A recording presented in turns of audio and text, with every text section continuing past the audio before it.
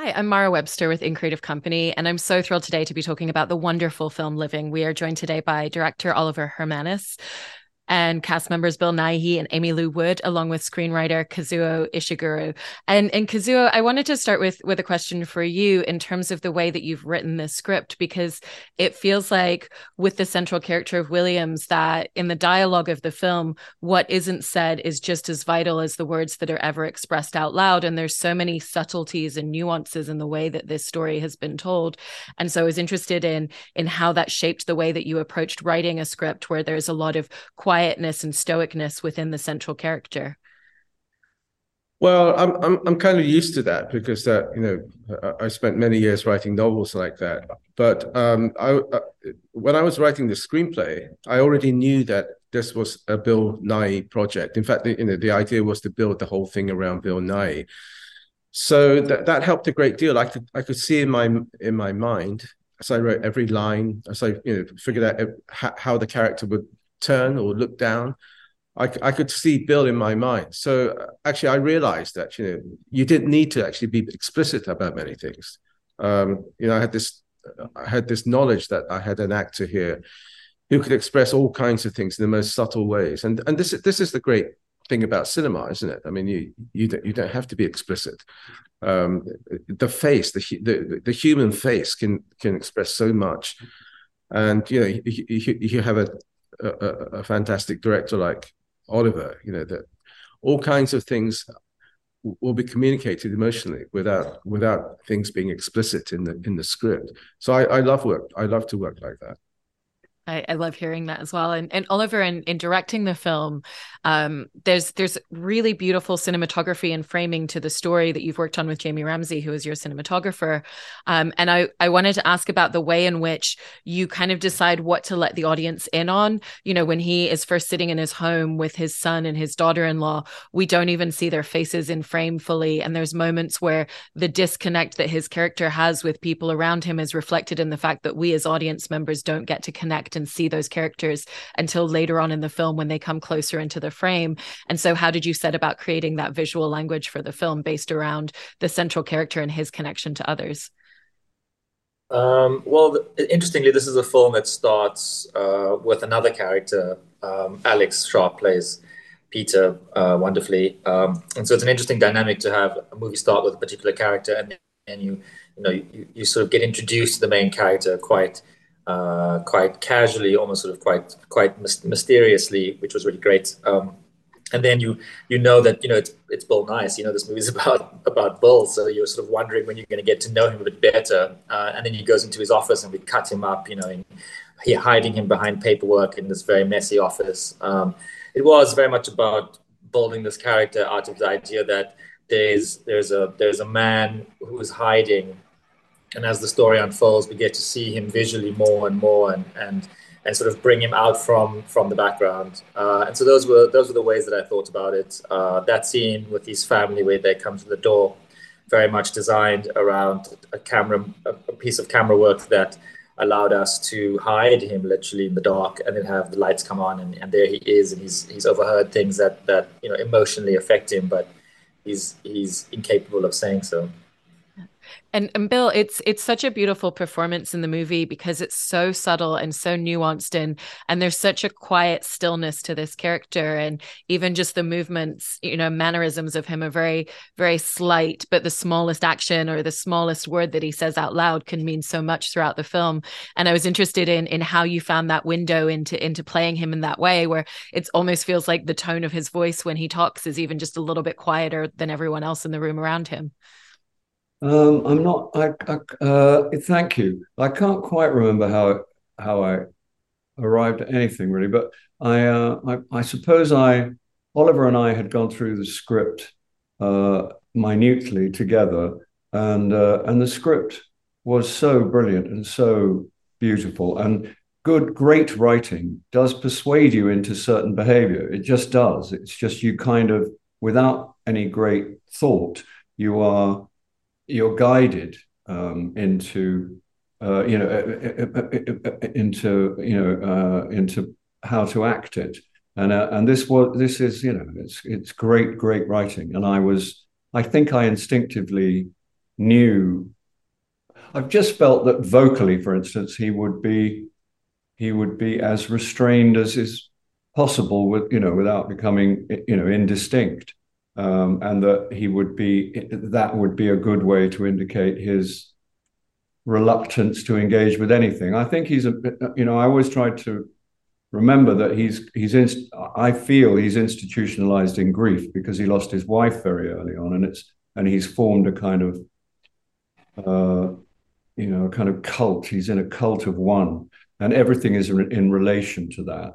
And that would involve a great deal, I suppose, of a great deal of anger and an enormous amount of grief, and his reluctance, his sort of even to engage, vocally, was a good way of indicating that. I mean, I did think that as soon as I spoke the first few lines, that in a minute the sound man would come up and say, "Please, Bill, come on, we can't do this for 6 weeks," or whatever. But it never happened. So I just kept going. I love that. And Aimee, there's a moment with Margaret where she's with Bill Nighy's character, Williams, and, in essence, he's telling her, I have become infatuated with you, but it's not as people may suppose. It's her energy and her light and her connectivity to the world. And then in return, she talks about how she's nobody special in the world, that she's just completely ordinary like everybody else. And I thought that was such a heartbreaking sentiment for your character. And when you're reading the script and you come across a scene and a descriptor like that of how she views herself against the way that other people are seeing this light and this energy, what did that tell you about the character, and how did that give you a pathway into finding so many other aspects of her? I think it's extremely human. I think that the people who see us and love us see us as so much bigger and better and, than we see ourselves. So I feel like it's just very, very true, very, very, as the whole story is, it's just very honest. And I think that she is quite taken aback by the fact that this person sees her as so much more spectacular than she could ever see herself. But I think that's just I think that happens so often in life is, they both see themselves as totally ordinary and totally just, like everyone else. But it's through connection that we feel special. It's the connection between the two of them is kind of the really special thing that in turn makes them both feel more special. But I think that she is also quite fine with being ordinary. And I think that I love that about her. I think she's very, she's happy to leave a job that's maybe slightly seen as more respectable to go to another one that she might have a better time doing, even though it might, I think she's just happy being very much herself. And if that's ordinary, she's fine with it as long as she's having a nice time. And I think that's what Mr. Williams sees in her and finds so inspiring, is that, and also that is quite extraordinary, because so many people are so concerned with how they're being received and perceived more so than how they're actually feeling. Whereas Margaret is more concerned with how she feels than how she's being perceived, which I do think is quite an extraordinary quality for a person to have. It is. And Kazuo, and coming back to you, Williams going through all of this, he doesn't suddenly become this completely extroverted character and the loudest person in the room and the center of every party.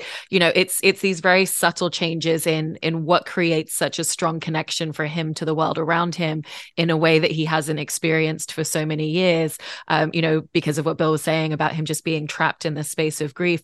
And so when you were creating the narrative arc and the central flow of this character, how did you find the subtleties in what it looks like for a character like him to come out of his shell, because it is those smaller, minute versions of what it looks like? Well, this is what really appealed to me about the original Akira Kurosawa movie on which this movie is based. But we have, a number of substantial changes, but that I think is what one of the central things that survived. Mm-hmm. This isn't quite the Christmas Carol kind of story, where somebody just has a miraculous kind of conversion overnight into somebody else altogether. He solves the problem about being an empty, lifeless person by just becoming somebody else altogether. I mean, that's a marvelous kind of a myth, aspirational kind of myth, but in reality, it's not going to happen to most people, And what really appeals to me about art, the message in our movie and the message in the original movie is basically it's saying, look, you can do something with the life that you actually have. This is the hand that life has dealt you, and you can't really do very much about it, particularly at the late stage in your life. You're not going to change very much. The circumstances surrounding you are not going to change very much. But nevertheless, if you make some kind of supreme effort just within that tiny space that you do occupy, in a kind of humble kind of way, you could transform everything, and that will make all the difference between an empty shallow life and one that is magnificent and full. And I think that's the kind of essence of this movie. And that's what really appealed to me about this story. Yes. And so it's very important that, that the Williams character doesn't suddenly change, and I think Bill expresses this wonderfully. The changes are absolutely crucial, but they're really small and nuanced. Mm-hmm. And Bill, as you were going through the script, essentially as your roadmap for those small and nuanced changes, based on what you were talking about and how you kind of centralized the character before and a lot of that stillness, how did you find those little mannerisms or those little ways that, for him, he's suddenly becoming this hugely expressive character, but in this way that's still very quiet and almost unnoticeable to others, because even after he passes in the film, all the other characters are having a dialogue about, do you think he even knew, because they're not sure, based on the fact that they did see some changes, but it wasn't this overnight shift. Well, again, I'm sorry I can't really remember, and I don't know what the mannerisms were, and I don't, you know what I mean. But I know that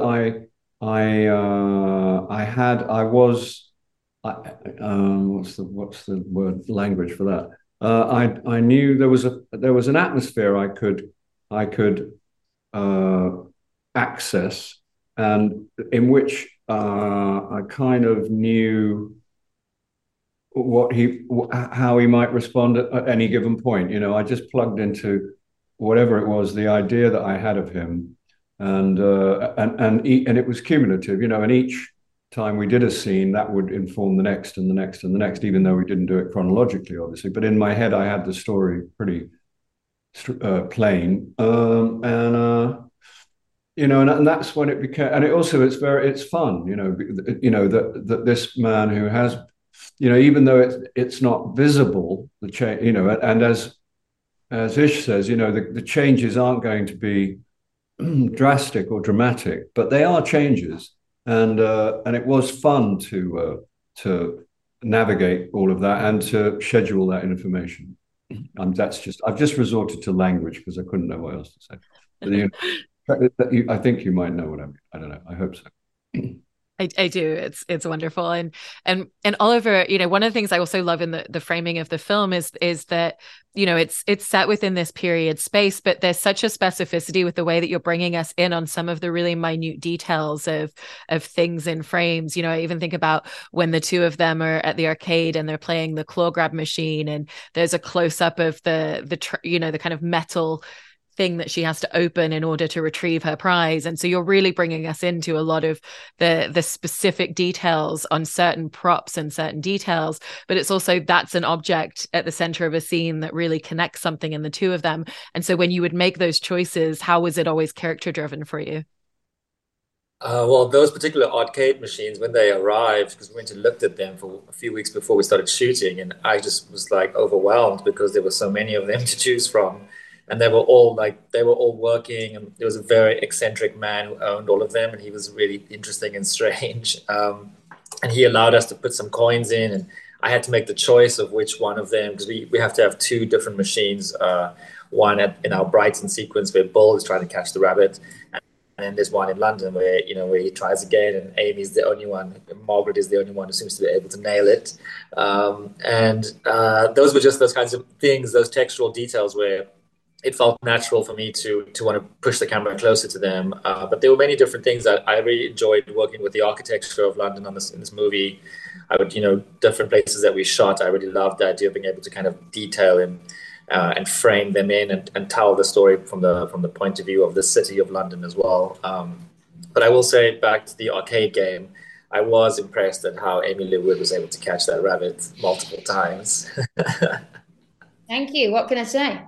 Yeah.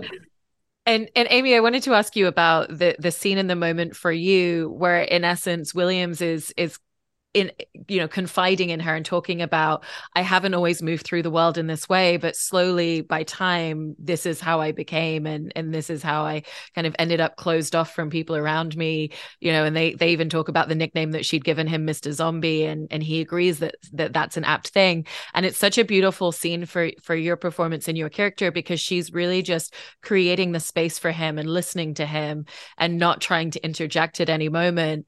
And so what was the dynamic for you in going into a scene like that, where it's less about her exposition and more just about what she's receiving, what she's taking in, and the space that she's making for him?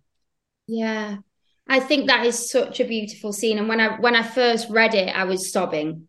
So that it was just, and I find, because I think it's one of the kindest things someone can do is just let someone speak and just kind of hold them in that space and just not come in with any of their own stuff. And I think that moment really kind of conveyed to me the depth of Margaret's kindness as well.